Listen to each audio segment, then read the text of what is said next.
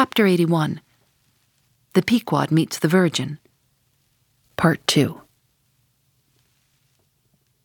As the three boats lay there on that gently rolling sea, gazing down into its eternal blue noon, and as not a single groan or cry of any sort, nay, not so much as a ripple or a bubble, came up from its depths, what landsman would have thought that beneath all that silence and placidity, the utmost monster of the seas was writhing and wrenching in agony? Not 8 inches of perpendicular rope were visible at the bows. Seems it credible that by 3 such thin threads the great Leviathan was suspended like the big weight to an 8-day clock? Suspended? And to what? To 3 bits of board. Is this the creature of whom it was once so triumphantly said, "Canst thou fill his skin with barbed irons, or his head with fish spears? The sword of him that layeth at him cannot hold, the spear the dart. He esteemeth iron as straw. The arrow cannot make him flee. Darts are counted as stubble. He laugheth at the shaking of a spear."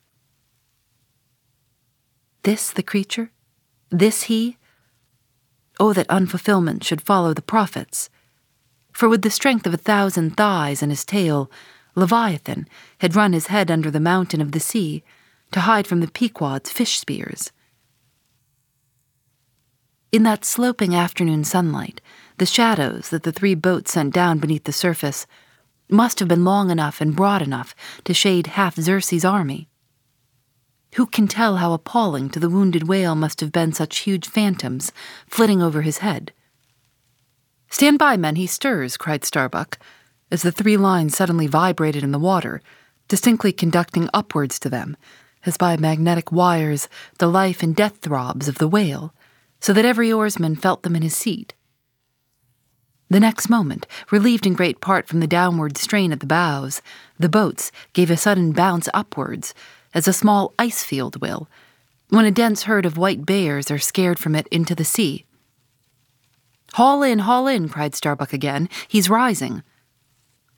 The lines, of which hardly an instant before not one hand's breadth could have been gained, were now in long, quick coils flung back all dripping into the boats, and soon the whale broke water within 2 ships' lengths of the hunters. His motions plainly denoted his extreme exhaustion. In most land animals, there are certain valves or floodgates in many of their veins, whereby when wounded, the blood is in some degree at least instantly shut off in certain directions. Not so with the whale, one of whose peculiarities it is to have an entire non-valvular structure of the blood vessels, so that when pierced even by so small a point as the harpoon, a deadly drain is at once begun upon his whole arterial system, and when this is heightened by the extraordinary pressure of water at a great distance below the surface, his life may be said to pour from him in incessant streams. Yet so vast is the quantity of blood in him, and so distant and numerous its interior fountains, that he will keep thus bleeding and bleeding for a considerable period, even as in a drought a river will flow whose source is in the well-springs of far-off and undiscernible hills. Even now, when the boats pulled upon this whale and perilously drew over his swaying flukes, and the lances were darted into him, they were followed by steady jets from the new-made wound, which kept continually playing, while the natural spout-hole in his head was only at intervals, however rapid, sending its affrighted moisture into the air. From this last vent no blood yet came, because no vital part of him had thus far been struck. His life, as they significantly call it, was untouched. As the boats now more closely surround him, the whole upper part of his form, with much of it that is ordinarily submerged, was plainly revealed. His eyes, or rather the places where his eyes had been, were beheld.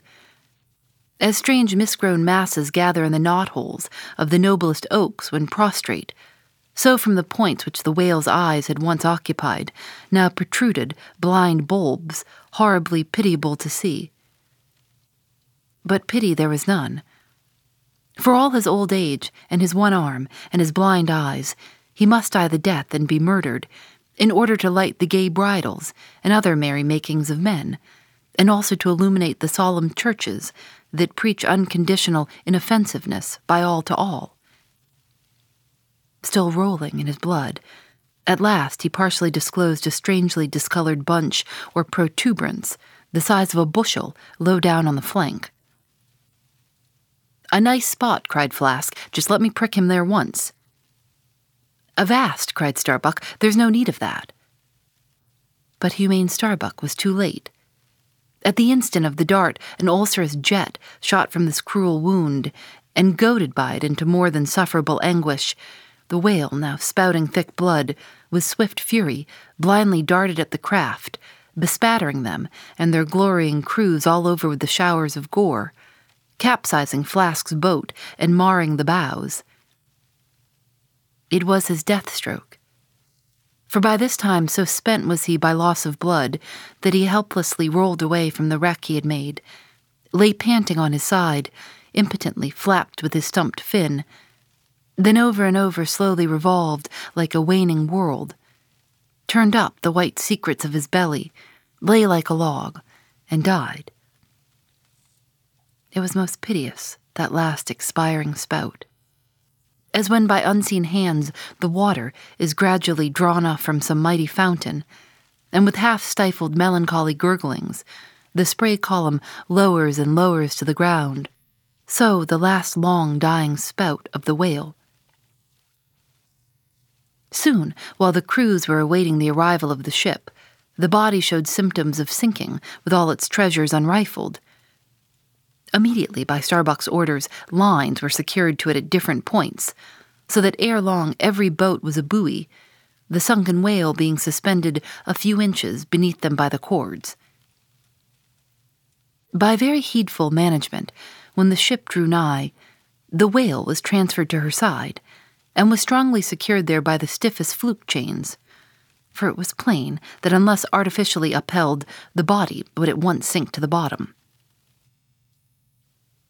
It so chanced that almost upon first cutting into him with the spade, the entire length of a corroded harpoon was found embedded in his flesh, on the lower part of the bunch before described. But as the stumps of harpoons are frequently found in the dead bodies of captured whales, with the flesh perfectly healed around them, and no prominence of any kind to denote their place, therefore there must needs have been some other unknown reason in the present case fully to account for the ulceration alluded to. But still more curious was the fact of a lance head of stone being found in him, not far from the buried iron, the flesh perfectly firm about it. Who had darted that stone lance, and when? It must have been darted by some Northwest Indian long before America was discovered. What other marvels might have been rummaged out of this monstrous cabinet, there is no telling. But a sudden stop was put to further discoveries by the ships being unprecedentedly dragged over sideways to the sea, owing to the body's immensely increasing tendency to sink. However, Starbuck, who had the ordering of affairs, hung on to it to the last, hung on to it so resolutely, indeed, that when at length the ship would have been capsized, if still persisting in locking arms with the body, then when the command was given to break clear from it, such was the immovable strain upon the timber-heads, to which the fluke chains and cables were fastened, that it was impossible to cast them off. Meantime, everything in the Pequod was aslant. To cross to the other side of the deck was like walking up the steep gabled roof of a house. The ship groaned and gasped. Many of the ivory inlayings of her bulwarks and cabins were started from their places by the unnatural dislocation. In vain, handspikes and crows were brought to bear upon the immovable fluke chains, to pry them adrift from the timber-heads. And so low had the whale now settled that the submerged ends could not be at all approached, while every moment whole tons of ponderosity seemed added to the sinking bulk, and the ship seemed on the point of going over. hold on, won't ye?" cried Stubb to the body. "Don't be in such a devil of a hurry to sink. By thunder, men, we must do something or go for it. No use prying there. Avast, I say with your handspikes, and run one of ye for a prayer book and a penknife, and cut the big chains. Knife? Aye, aye, cried Queequeg, and seizing the carpenter's heavy hatchet, he leaned out of a porthole, and steel to iron began slashing at the largest fluke chains. But a few strokes full of sparks were given when the exceeding strain affected the rest. With a terrific snap, every fastening went adrift, the ship righted. The carcass sank. Now, this occasional, inevitable sinking of the recently killed sperm whale is a very curious thing, nor has any fisherman yet adequately accounted for it. Usually the dead sperm whale floats with great buoyancy, with its side or belly considerably elevated above the surface. If the only whales that thus sank were old, meager, and broken-hearted creatures, their pads of lard diminished, and all their bones heavy and rheumatic, then you might with some reason assert that this sinking is caused by an uncommon specific gravity in the fish so sinking, consequent upon this absence of buoyant matter in him. But it is not so. For young whales in the highest health and swelling with noble aspirations, prematurely cut off in the warm flush and May of life, with all their panting lard about them, even these brawny, buoyant heroes do sometimes sink. Be it said, however, that the sperm whale is far less liable to this accident than any other species. Where one of that sort go down, 20 right whales do. This difference in the species is no doubt imputable in no small degree to the greater quantity of bone in the right whale. His Venetian blinds alone sometimes weighing more than a ton. From this encumbrance the sperm whale is wholly free. But there are instances where, after the lapse of many hours or several days, the sunken whale again rises, more buoyant than in life. But the reason of this is obvious. Gases are generated in him. He swells to a prodigious magnitude, becomes a sort of animal balloon. A line of battleship could hardly keep him under then.